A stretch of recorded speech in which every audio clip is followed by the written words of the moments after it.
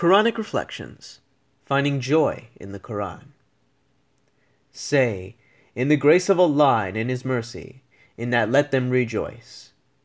It is better than that which they gather. Surah Yunus, number 10, ayat 58.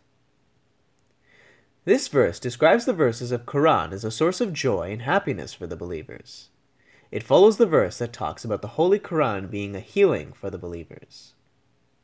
Here Allah says that it, the Qur'an, has come to us by the grace and mercy of Allah.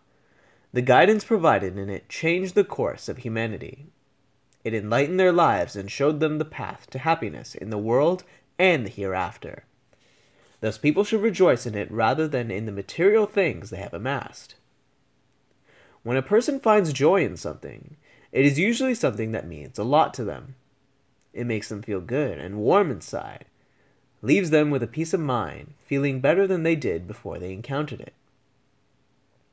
With worldly things, the happiness is fleeting and soon replaced with negative emotions. That is because people expect to derive lasting happiness from material and transient sources. To expect complete happiness from such sources is an illusion. Ultimately, anything that is not from God cannot provide lasting comfort. A beautiful hadith from Imam as-Sadiq says, "There is no true comfort and happiness for a believer until the meeting with Allah." Until then, it can be found in 4 things.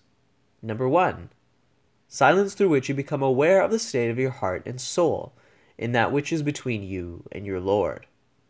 Number 2, being alone, through which you are saved from the afflictions of the times, both apparent and hidden.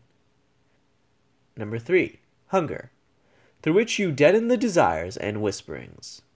And number 4, rising in the later part of the night to lighten your heart, purify your nature, and cleanse your soul. When happiness is sought from spiritual rather than material sources, it is much stronger and longer lasting. It takes on a different hue, coloring life with inner strength and tranquility. It soothes and calms, and is immune to fluctuating circumstances. That really is the true happiness that man keeps searching for. Increase your joy in the Qur'an by understanding that it is God's living communication to you.